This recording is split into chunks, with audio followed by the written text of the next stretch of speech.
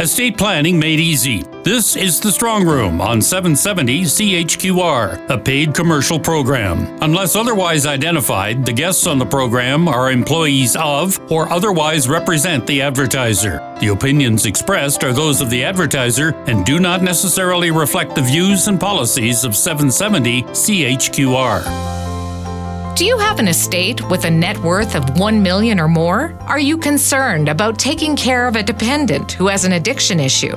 What's going to happen to the family cottage? Have you enough money for retirement? How much do you pay in taxes? And would you like to ensure that you're not paying more than you should? These are all good reasons to build an estate or a life plan to take care of the what-ifs of life. The McMillan Estate Planning Team has been helping folks do that work for more than 20 years. They're ready to help you. Check out the company's record at McMillanestate.com. Learn more about the process of building an estate or life plan. Make time to take in a seminar to learn more. The next ones are coming up in Red Deer on Wednesday, November 28th at 6 p.m. and on Thursday, November 29th at 6:30 p.m. in Calgary.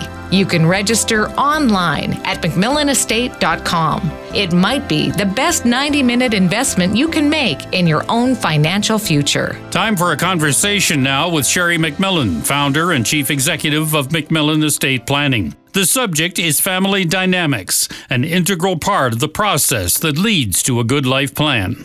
One of the challenges for the younger generation that's part of the family unit is to see mom and dad go through this exercise to understand why and hopefully to learn about it when they become the patriarch and the matriarch of the family. I think you're really onto something there, Peter, because when the parents usually come through our door, they are really looking at life head on, and they're usually living in a very realistic point of view at this juncture because over the decades, maybe they've experienced one or two health issues. And of course, the health issue that's the most relevant to many people is dementia or Alzheimer's. These kinds of mental health issues are obviously more and more pressing every decade we age. And statistics show that because we're living so much longer today, we're living to 100, any of us that live past the ages of 85, 70% of us will lose some form of our mental capacity and have a measure of dementia at some level. It may not be full-blown, loss of memory, but there'll be measures of it. And usually this is a gradual process. It's not instantaneous. So when we have the privilege of working with a family, the first thing that, we do with the family unit is we work out what the wishes of the family are pertaining to loss of memory or health care and these types of things. But what's not often considered, because we haven't had these generations before us where we're caring for elder parents in the way we are now, is we need to have the discussion generationally. It cannot be that we just talk about it with husband and wife. We need to also encapsulate the family unit that will be accountable for that. Because it's easy to tell a husband and wife, this is what I expect you to do if I face that health issue. But often it's not going to be the husband or wife that are dealing with it, because what will happen is it will be the next generation that is dealing with these issues due to the fact that we're living so long. So we think it's really fundamental that we include the next generation in the discussion of the healthcare directives so that they truly understand the philosophy behind them. Because as you know, today in modern society, we have lots of availability to work with these illnesses proactively. And I think that's really important because we haven't had to think about that historically because we didn't have longevity on our side. But today we do. You ever worked with a client or family where the younger generation comes out of that meeting and says, I learned some things today that I'm going to incorporate into my own life so that I am better prepared mentally and from a health standpoint to live a longer life? Absolutely, Peter. I mean, it's not a secret or rocket science today that they've done a lot of research and science to show how we can at least prevent or slow down some of these progressive diseases. And, it comes down to the terrifying word of lifestyle. But many times, and a lot of times, it is our lifestyle that determines our long-term health. And so we've actually seen parents change their health directive by changing their lifestyle today, and hopefully slowing down at least some of the progressive issues that we have around mental health and, dementia and so forth. And when the younger people understand that they have a measure of control over this, it actually gives them a peace of mind and also an ability to take that control into their own hands. And so we're seeing a generation that isn't just sitting on their laurels, I'll call it, saying, well, whatever happens, happens, because they understand that it's not that simple and that actually they can at least give it a good fight to make sure their longevity and health is progressive into the deep decades of retirement if possible. Because it's not about how long we live, it's about the quality of life we have when we live long.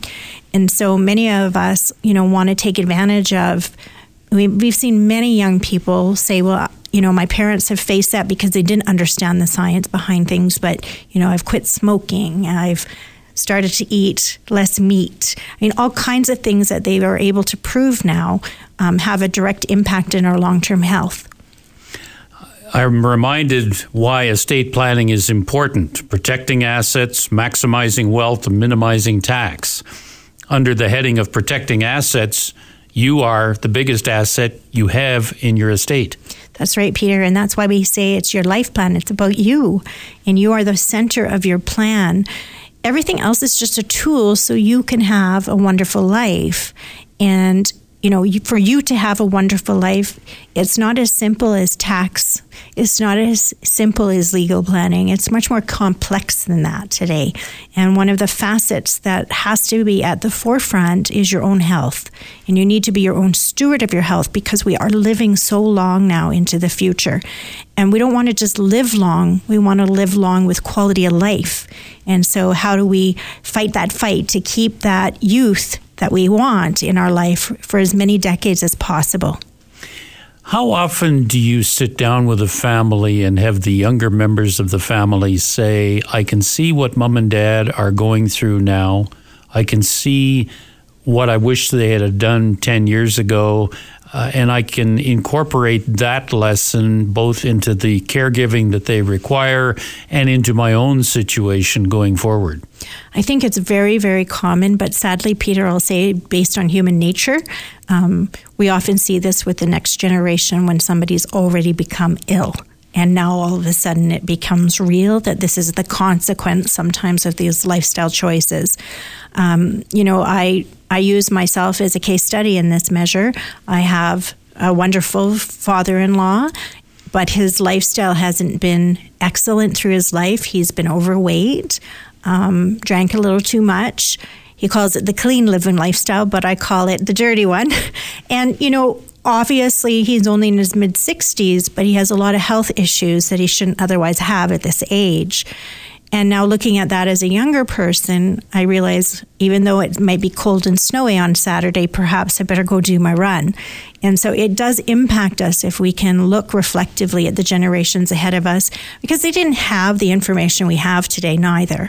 They didn't have all the science proving the things that we need to do right to maintain our health. And of course, there's things outside our control. Of course there are, but there's many things that are in our control.